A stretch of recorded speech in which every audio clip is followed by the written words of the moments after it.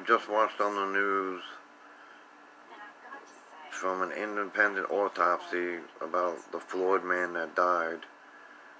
Basically, there was one man on his neck and two on his back. I don't know what they teach at the academy in Minnesota or Minneapolis.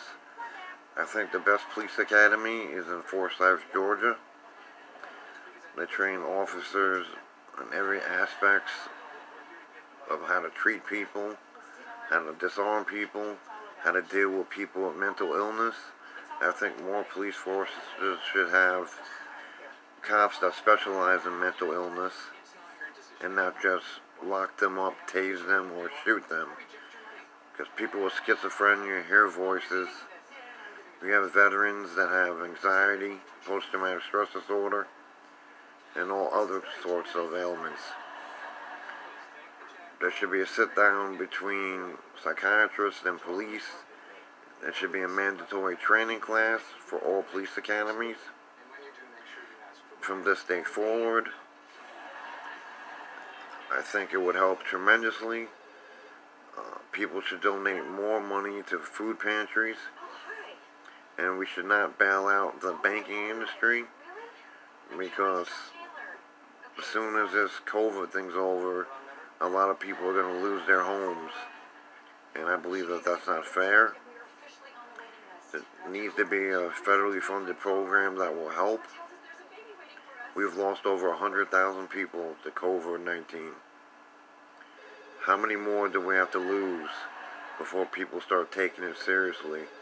And going around looting stores is not the answer. Burning down buildings. One day you'll need that store. Maybe you need diapers and milk.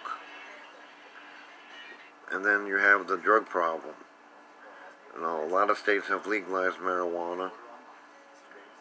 Medical marijuana is legal in New York State. Maybe they should legalize it, because the tax revenue from it could help with the deficit. This is just my opinion. I think more people should read the Bible. I think more people should attend church. More people should have compassion for others and care about how other people feel. And don't use people, because what comes around goes around. Remember, sticks and stones may break your bones, but names will never hurt you. I'm sure we're going to lose a lot of teachers after this COVID-19 thing's over, so education's going to fail. We need help. Maybe private donors will come up with money to fund our schools. Maybe there's a way we can have a fundraiser where we can raise money to help keep the schools going. On Long Island, we pay a lot of taxes, and that should cover the schools.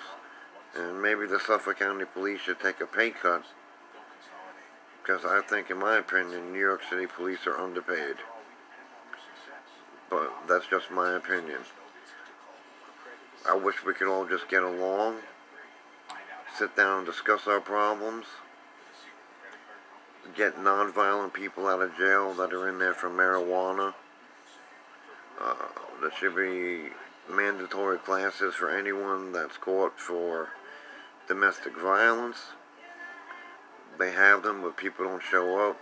Instead of jail time for minor offenses, you should give people community service. That will save money cleaning up the highways. I think a lot of programs for people with mental illness, like Concern for Independent Living, could use money to help their residents, because a lot of people went without food during this epidemic. I like to thank Julio and Caroline. They're two great people, and they really do care about what's going on, and so does Denise Duncan. The FBI should stop the price gouging, because groceries are way too expensive, and people on food stamps can't afford to get the food they usually get, because $200 is not enough to feed someone for a month. I think there should be no-kill animal shelters, and that military dogs should be given to veterans. I think the VA should get more funding to help the veterans. I like what they did by opening a building there to give veterans a place to stay. The Salvation Army in Northport charges way too much money. These people served our country and they deserve a lot more rights than what they're getting and a lot more respect. These are just my opinions. If you'd like to have any rebuttals, please feel free to contact me. I will answer your questions to the best of my knowledge.